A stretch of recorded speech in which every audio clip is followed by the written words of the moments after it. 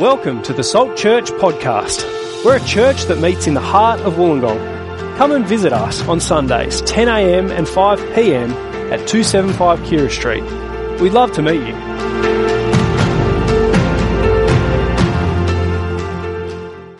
Good morning, everyone. Welcome to church again this morning. I'm Michael, one of the pastors here at Salt. Great to be with you this morning. And I hope you're enjoying UCI. I'm enjoying UCI because I'm playing this game trying to spot the world-class athlete. So I see all these cyclists going around the city. Is that a world-class athlete who spent his life for this event, or is that just someone in my street going for a cycle? It's usually pretty obvious, but it's been great. All the potholes around my streets have been repaired, which is fantastic. And I got to church earlier than I normally do. It's quicker. So I just say, bring it on, UCI. But welcome if you're tuning in. If you haven't been able to get here, welcome. Great to have you on the live stream. And if you're new here, welcome to you as well. I'm going to pray for us as we dive into Acts chapter 16. Let's pray. Our great Heavenly Father, thank you that you are a God who speaks. You are a God who shines light into darkness. We pray that you'd speak to us now. You'd shine light to our path, that we might hear your voice, know the things that we should know from you, how we should live in your world, how we can honour Jesus, trust Jesus, love him more. Father, we pray for your help as we listen. We know this is a spiritual exercise. So help me, Lord, as I speak faithfully and clearly. Help us as we listen together to bring honour and glory to your name. And we pray it for Jesus' sake. Amen. I'm sounding a little bit boomy, is that right? They're working on it. Okay. Now let me ask you a question. How would you know that you've seen the hand of God at work? How would you know you've seen the hand of God at work? Where is it that you see there is God at work very clearly? That's the question I want to raise with you this morning. Maybe in your own life, when do you know, yes, God is alive, he's present, he is with me? What would you point to? And here's the thing, is it only in the good things, or is it also in the bad things as well? Do you see the hand of God when your sporting team wins, or do you see it when your sporting team loses? Is it when interest rates go up and you're panicking, or is it when interest rates are going down? Is God present or absent in the disaster? That was the big question of COVID, wasn't it? Is God in this? Is this a work of God? What's going on? Now, some people would say the answer to that question is, you know when God is at work because you can't explain it for yourself. It's the inexplicable, that's where God is at work. Some people refer to it as the God moment. I can't explain it, it just happened. I have no idea how it happened, but wow, God showed up. God is at work. Now, the chapter we're looking at this morning, I want to suggest to you, read wrongly, could lead you in that direction, could lead you to that answer. Lots of miraculous things are happening. The journey that Paul and Silas take, it appears God is guiding them by miraculous means. There's all kinds of things going on, isn't there? But what is going on, and what are we to make of that? What's the significance of that for us? Have Acts chapter 16 open in front of you. We're going to work our way through this next journey in the book of Acts.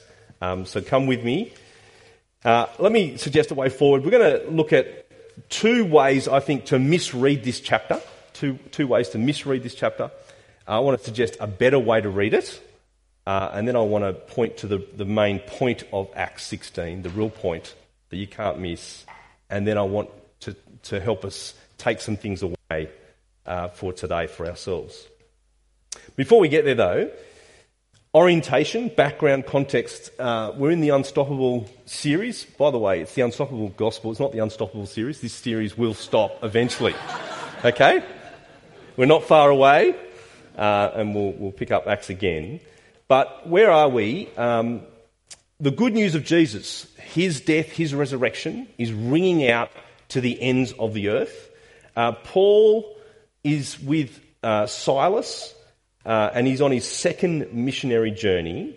Do you remember at the end of the last chapter, Paul and Barnabas have had such a sharp disagreement, they've actually split ways.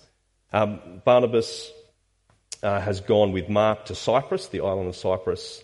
Paul takes Silas and picks up Timothy along the way, and that's the journey of Acts 16. So that's where we're at. Have a look at this map and you'll see, big point, the gospel goes to Europe, out of Asia across to Europe. Notice the places there. We started Antioch in Syria.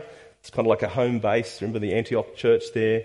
That's where the first missionary started and ended. Through the area of Galatia, all those that clump of cities there, modern-day Turkey, Derbe, Lystra, Iconium, Antioch in Pisidia, and then all the way in this chapter over to Troas on the coast of modern-day Turkey, and then eventually across the water into modern-day Greece, into the city of Philippi. The gospel reaches Europe. That map makes it look pretty boring, but when you read the story, it's anything but boring, isn't it? It's not an ordinary journey. In fact, there's some extraordinary events that occur along the way. There's miraculous events that occur along the way. You can't miss them, can you? Have a look with me just quickly now. Verses 6 and 7, put your eyes down there. What do you notice there? The Holy Spirit keeps them from preaching in Asia. The Holy Spirit prevents them from preaching in Asia. To verse 7, when they came to the border of Mysia, they tried to enter Bithynia, but the Spirit of Jesus would not allow them. That's that midsection of the journey there. They want to go south, they want to go north. The Spirit says no. That's how they end up over at Troas. That's remarkable. Look down in verse 9. Paul sees a vision, very clearly, a man in a vision who's begging him to come to Macedonia. He sees this clear vision of a man saying, come and help us, come over, come across the water into Macedonia, that's modern-day Greece. Preach the gospel there, you would assume. And then later in Philippi, verse 16, there's a female slave who has a spirit that enables her to predict the future. She earns lots of money from fortune-telling, or actually she doesn't earn lots of money, her owners earn lots of money. She's a slave. She's trapped in this world of fortune-telling, which makes a lot of money, as it does today. Not much has changed. But she keeps yelling out, as Andy dramatically read for us. Interesting the accents that we put on to these people. But she's yelling out, here is these guys, they're servants of the Most High God, and they're telling you how to be saved. You'd think there's great advertising, but Paul, verse 18, it says he became annoyed. It's actually a bit of an unfair translation. More accurate is he became so grieved. So grieved. Look at this woman's situation, that she's in this situation as a fortune teller, filled with a spirit, an evil spirit. And so he commands the spirit to leave her. The spirit does leave her, but also the money that she earns leaves her keepers. They are angry. They bring Paul and Silas to the magistrates. And then you get Paul and Silas being treated very much like Jesus, don't you? There's a false charge whipped up. There's an angry crowd at play in verse 22. Paul and Silas are stripped, they're beaten, they're flogged, they're eventually put into prison. Their feet are securely placed in stocks. And there they are, they're meant to be on mission, the gospel's meant to be going out to the ends of the earth, and they're in prison, locked in stocks in the inner cell. And so what do you do when you're locked in prison in the inner cell? You sing hymns and you pray. That's what they did at least. All the prisoners can hear them. A violent earthquake occurs. The prison doors fly open. The chains come off. That is miraculous. That is extraordinary, isn't it? That has occurred at that moment. Now, how could you misread that? Well, let me suggest to you, you could misread this whole chapter by coming at it with great scepticism, coming at it as a cynic, as some people do. You hear of these extraordinary events, and you're actually cynical have they actually happened? I'm not sure that actually happened. In fact, you might say that can't happen. That cannot be reality.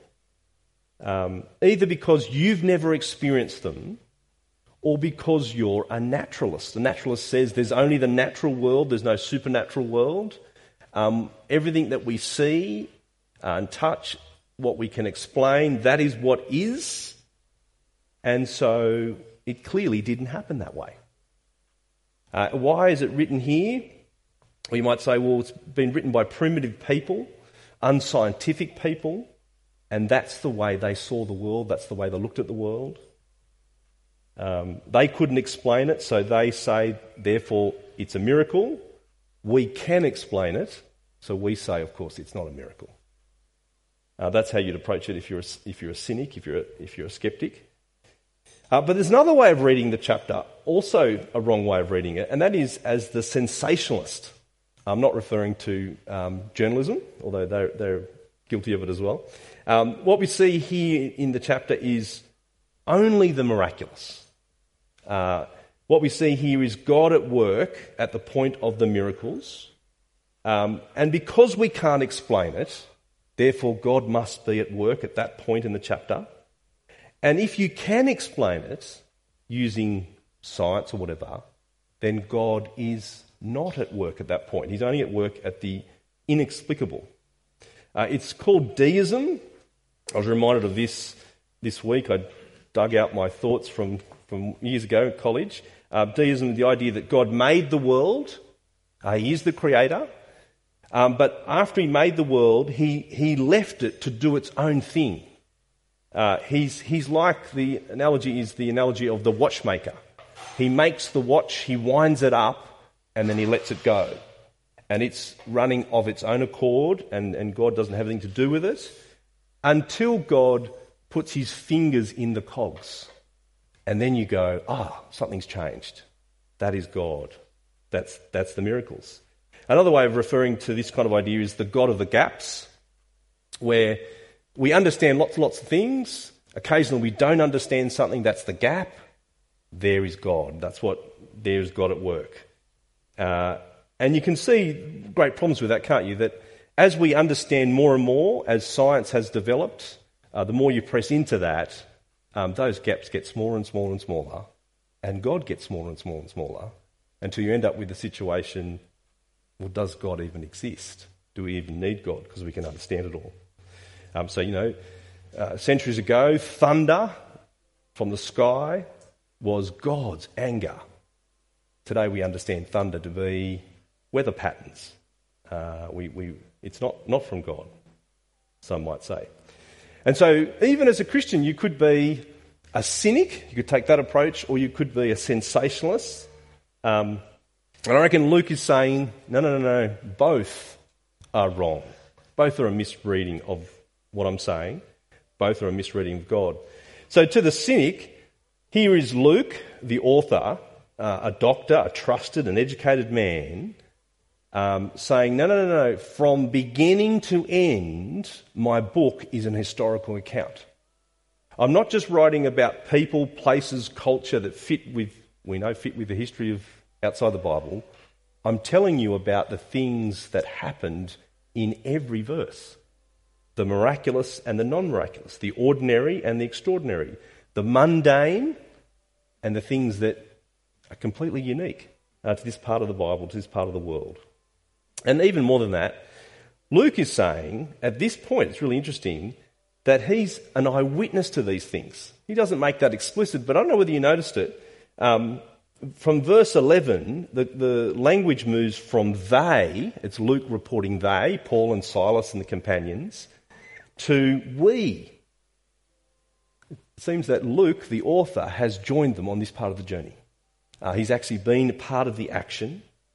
So it's we, that is me, Luke, Paul, Silas, other companions, are on this journey. And as you look at the historical data of this chapter, you realise it adds up to the historical data we've got outside of the Bible. That the historical and cultural records are consistent with what Luke is telling us here. And so there's no reason to doubt what Luke records about the miracles any more than there is to doubt about the city, the places, the culture. In fact, the miracles make sense of what he's saying, don't they? They are proclaiming the Lord Jesus. They're going in his strength. It is Jesus' mission by his Spirit. This is God at work. This is a God who can do miracles. It's completely consistent. Unless you're prejudiced against miracles, unless you say it cannot be, then you won't even listen and hear and see, actually, this is God at work. Now, I know these things are complicated, and if you're checking out Christianity, if you're still unsure about these things, and it's worth pressing into miracles, I want to encourage you to come along to the Life course. So in a few weeks' time, in October, we're going to be stepping through over 5 weeks. Who is Jesus? What does he come to do? Answering your questions. So if that's you, come along, or maybe it's a friend that you've got. And one of the questions is the Bible an accurate historical record of actually what happened? Can we trust the Bible to know Jesus and know what he said? We're going to press into that question. We're going to get confidence on that question. We'll also talk about things like miracles, so make sure you come along. So Luke is he wants to hit hard on the cynic, but he also wants to hit hard on the sensationalist as well. I think Luke is saying, and if you read carefully, there's more going on here than just miracles, than just the miraculous. In fact, sometimes you read through the chapter and we're so focused on the miracles, if that's our bent, we're actually missed. There's a whole lot of other stuff going on that's actually pretty ordinary and mundane, and God is at work in those pieces as well. And it's no surprise, is it? Because God is the God of the ordinary and the extraordinary. There's the missing piece. There's the better way to read the chapter. God is the God of the miraculous and what we can explain. He's the God of both. He's the God of the laws of nature that you can work out with science. And he can also alter the laws of nature as he chooses, because he's the creator. He can achieve his purposes using very ordinary means, or he can achieve his purposes using extraordinary means, or it can be a combination of both. There's lots of examples of that in this chapter. When Paul is kept by the Holy Spirit from preaching, we do make a lot of assumptions at that point, don't we? We're not told how the Spirit stops him. It could have been through the ordinary, it could have been through the extraordinary, it could have been through a fellow traveller. Some people have said it could have been Luke who said, I don't think that's a wise idea to go north. Or it could have been something he felt from within by the Spirit. Or it could have been the Spirit speaking through a prophet. It could have been through sickness that decided we can't make that journey. It could have been safety. It could have been opposition from the Jews. The Spirit can use all kinds of means, we're not told. And also, notice the release from jail is actually, it's ironic, isn't it? It's a miraculous event, but it's the result of a natural event. It's a result of an earthquake. See, this may have been a very unusual event for that part of the world, or it actually might have been a very common event. It might have been right on a fault line, or might not have been. But the point is, God is using it. God is behind it. God is working out his purposes, because he's the God who rules over the things we can explain and the things that we can't explain. I was reflecting on other miracles in the Bible this week and digging deep into my heart and mind, just trying to understand what are the different kinds of miracles in the Bible. And some of them are so extraordinary, aren't they? You just think, I just don't know. In heaven one day, maybe we'll ask Jesus and he'll tell us. But other ones were actually told in the Bible. Massive miracle of the Israelites escaping from Egypt, God parting the Red Sea. How does God do that? Well, Exodus 14 tells us he did it by a great east wind that opened up the waters. Used a natural means, a means that I take it in weather patterns we can understand, but God did it. It's no less miraculous because he used natural means. God is the God of the ordinary and the extraordinary. using the laws of nature and sometimes breaking them. But even the laws of nature, even the earthquake and the wind, are not independent from God. God uses them.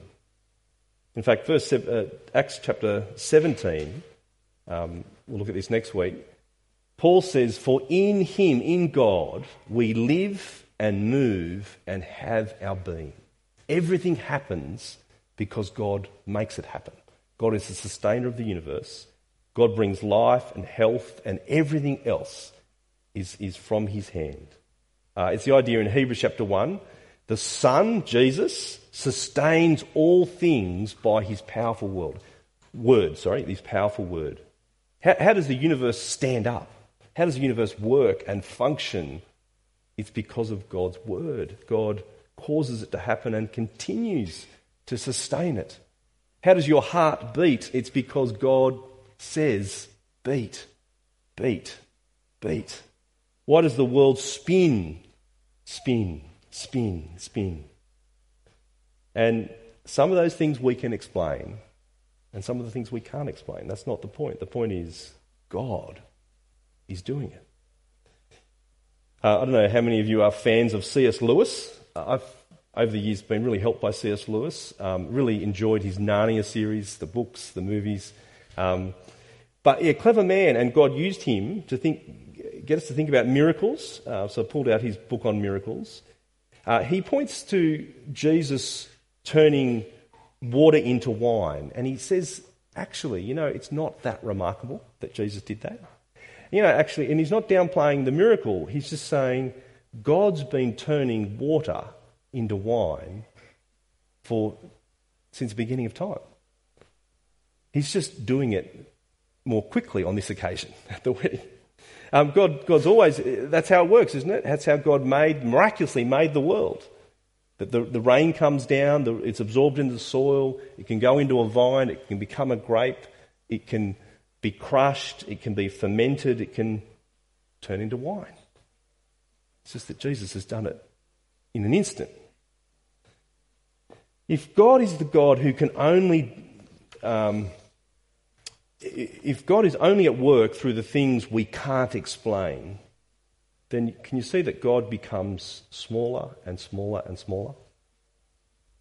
It's a terrible place to be. But if God is at work in all things, that is a big God, that nothing is beyond him. He uses everything for his purposes. He causes the sun to rise this morning. That is his work.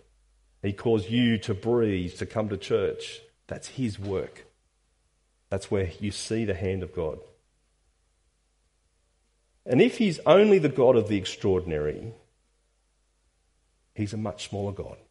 We need to think about that. But if he's both the God of the things we can explain and the things we can't explain, he's an extraordinarily big God. Now, something else that comes out of this is to think about is guidance. Apparently, I wasn't aware of this, but this chapter is used for Christians to understand guidance or understand a piece of guidance. And that the idea, again, that God guides through the miraculous, God guides through the things I can't explain. So I'm going through life, and how do I know which way to turn? It's when I can't explain it. I think some people do use that term, the God moment. Now, we've already seen, some people want to say that for Paul, with him being led by the Spirit and stopped by the Spirit. We've got to be careful there, haven't you? You don't know how that happened. It may have been the miraculous, it may not have been. But it's interesting, even the vision that Paul has that clearly guides him, notice down in verse 10, he sees the vision. Let me read it for you. Verse 10. After Paul had seen the vision, we got ready at once to leave for Macedonia, concluding that God had called us to preach the gospel to them. I reckon there's something in the word concluded. He's seen the vision. Presumably they've thought about it. They might have even discussed it and prayed about it. We're not sure. But they've concluded that they should go to Macedonia to preach the gospel. And I take it that if it was another kind of vision that said something different, they might have concluded, no, that's not the way to go. But the fact that Jesus has said the gospel is going to go to the ends of the earth, the fact that they couldn't go north, they couldn't go south, they're in Troas, they're about to go over should we go over the water, and there's a vision from a man, I think you should go across and help Macedonia. Kind of makes sense, doesn't it? Even interesting, when the door of the jail gets open, you think to yourself, that's a sure sign, surely, that God is saying, exit. People use this idea of open doors. The door opens, you should go through it. I didn't notice this until this week, but notice Paul and Silas don't walk through it. The door is clearly open, and they don't walk through it because the jailer is about to commit suicide. They comfort the jailer. He gets converted. And so they don't see that the open door is a sure sign from God to walk through it. There's actually more going on, isn't there? There's love for the jailer. There's wisdom. There's the gospel's going to the ends of the earth. Hang on a minute. The gospel's going to this man. We need to stay.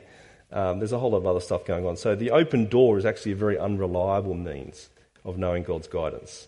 And there are occasions in 2 Corinthians where Paul clearly doesn't take the open door. And so what do you do? I take it, what do you do when God gives you the open door? You need to consider it. It would be good to pray about it. It would be good to discuss it with other wise and godly brothers and sisters. And what do you do when God gives you a closed door? It may not be the end of the opportunity. It may be that you need to push harder. It may mean that you need to wait. And so there's all that kind of stuff going on. But what's the big point of Acts 16? What's really going on here? What is the truly miraculous thing that's going on here? Did you pick it as we went through it? If you have eyes to see it, if you can see, it's not the Spirit determining their journey. It's not the vision. It's not the escape from jail. Actually, the whole framing of Acts tells us what it is. Remember what Acts is about? Acts is about Jesus saying to his apostles, in the power of the Spirit, you will be my witnesses in Jerusalem, in all Judea, in Samaria, and to the ends of the earth. And so what's happening in Acts 16? Acts 16 is a record of that taking place, of the gospel going to new places. What's the big thing here? It's that people are being saved. Don't miss that. How are they being saved? It's what we learnt last week in Acts 15, isn't it? Through trusting in Jesus and Jesus alone. It's what Paul fought for so strongly, that by God's grace people would be saved.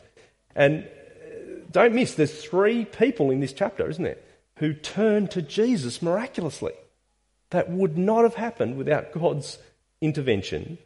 That is what Acts is all about. Look at it quickly with me. Lydia is who is she? She's a wealthy Asian businesswoman. She deals in purple cloth. She runs an expensive fabric or even clothing store. So I don't know what that is in today's world. It's not Spotlight, it's not Lowe's. It's something quality. And there she is. She's down at the river. She's at the place of prayer, because that's where the Jews were gathered, because there was no synagogue. Apparently you needed 10 men to make a synagogue, so there's not as many Jews there, and that's where she is. She's a worshipper of God. She's used to the gathering of God's people, even if she's not a Jew herself. And what happens? She hears of Jesus through Paul, she trusts him, and she's converted. Her whole household she's baptised, her whole household is baptised. And notice her life is instantly changed, isn't it? She shows hospitality towards Paul and his companions. She actually, you get the impression that she comes up later too. She becomes an ally to the mission. She's, I'm on board with this. I'm with Jesus. I'm with you. And then what else? The second person is the slave girl. It's a little bit more ambiguous that she's converted, but she's certainly enslaved by a spirit. Paul proclaims that spirit to flee, and she's freed from evil and her overlords. And you could assume she becomes a follower of Jesus. It's a little unsure. But the jailer is unmistakable, isn't it? He's probably a retired Roman soldier. You can imagine a hard man, a man used to violence and brutality. Here he is on the brink of despair in his life. He's about to commit suicide. He feels like his life's come to an end. He must have witnessed Paul and Silas' faith in jail, their singing, their prayer, experiences the earthquake, asks, how can I be saved? How can I have this hope? And he trusts in Jesus. And isn't it interesting, that phrase there? He's washing the wounds of Paul and Silas as he's just been washed by Jesus. I think we're meant to see that. And then he is baptised and his household is baptised. And he shows hospitality towards Paul and Silas. Who are you going to have over for lunch today? It's remarkable, isn't it? People saved, people moving from darkness to light, the Spirit of Jesus reaching in and rescuing people, turning them from enemies of God to friends of God. And so what's the big point of the chapter? What would you say is the most important verse in this chapter? I reckon it's verse 14. The Lord opened Lydia's heart to respond to Paul's message. Now, on one level, it's completely explicable what happened to Lydia. Paul explains something. He explains the historical Jesus to her. She understands it. She accepts him. She comes to faith.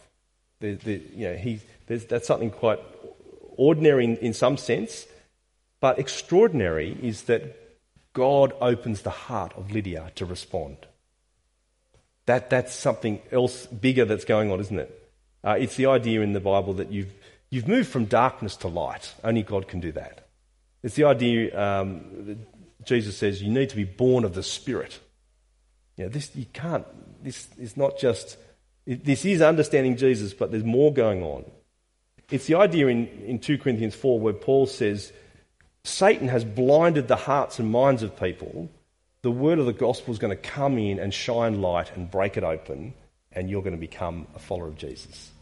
It's what Paul says about not being ashamed of the gospel because it's the power of God.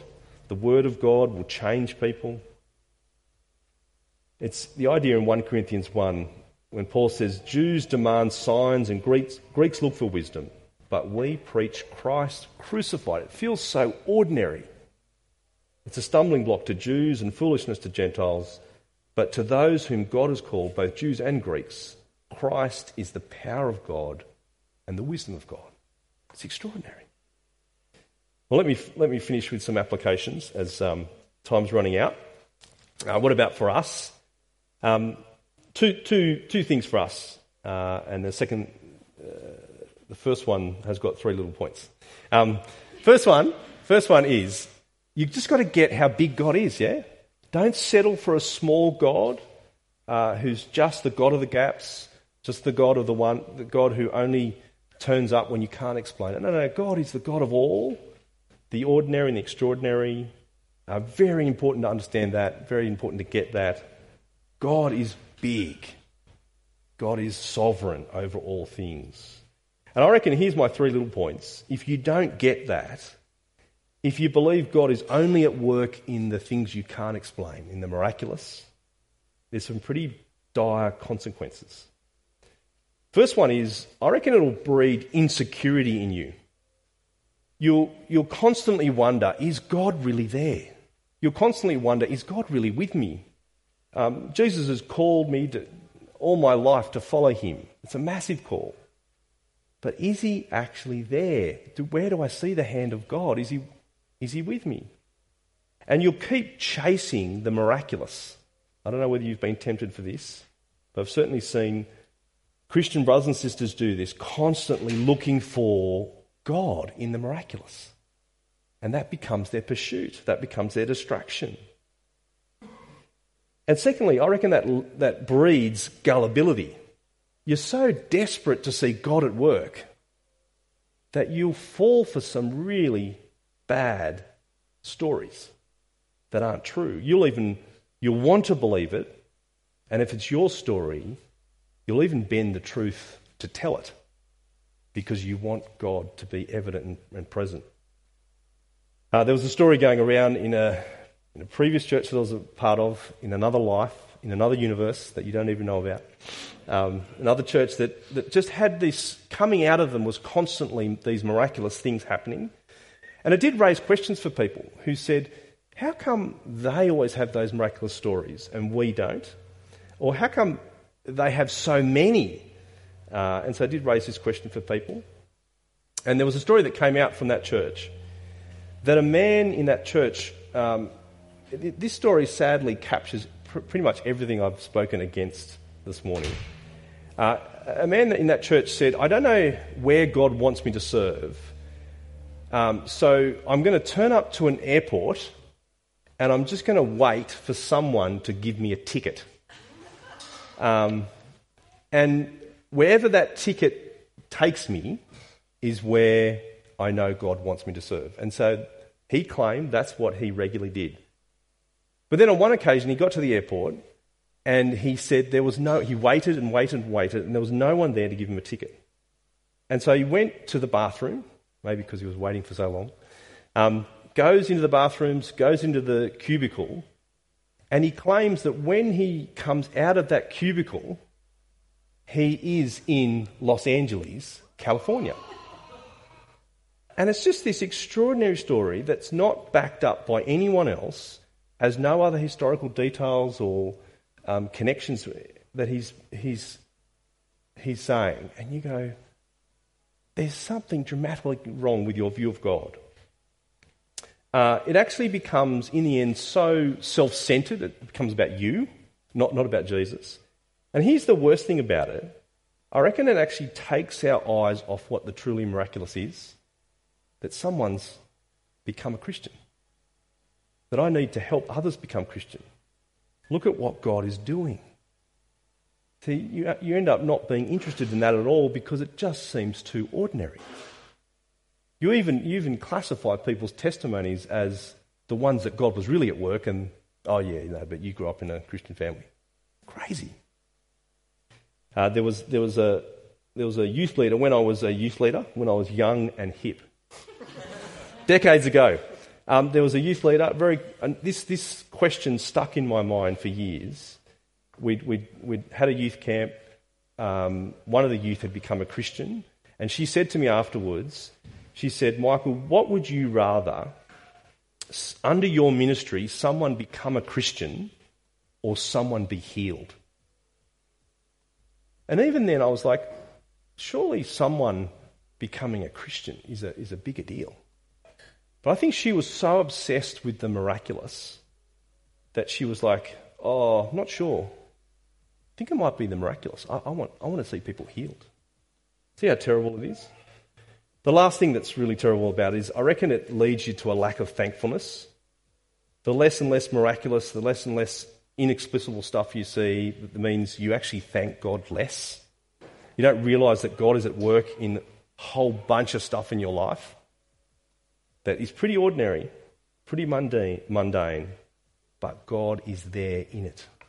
That when God heals you through doctors and medicine and an operation, thank God for it. Not just when the doctors can't explain it, and sometimes they can't. And so be thankful. And be thankful for your conversion. God is present in every conversion. So don't ever think, oh, my story is not the story of the jailer. My story is more like the story of Lydia. I grew up in church circles. I knew God was there. God has reached into your heart in a very personal way. It never would have happened without his presence. And so I reckon that causes us to be thankful. And also, before we pray, it causes us to pray, doesn't it? To realise this is God's work. This is him at work. I need to ask him. I need to pray big prayers for myself, for my friends, for people to become followers of Jesus, for us at Salt, for Wollongong, to see thousands of people turn to Jesus, hundreds of new churches come into existence. That would be extraordinary. That's the work that God's doing. Let's pray. Our gracious Father, thanks for speaking to us through Acts chapter 16. Father, thanks for your miraculous hand in all things, both the mundane, the ordinary, but also the extraordinary, the things we can't explain. Father, thank you for your work of seeing the gospel, the good news of Jesus, go out to the ends of the earth, go out in this chapter to Europe, to new people, to new places. Father, thank you that in your kindness and mercy it's come all the way to us. Father, help us to have a big picture of who you are. Open our hearts and minds to see what you're truly doing in the world. Lord, help us to be prayerful, help us to be thankful, and we pray it in Jesus' name. Amen.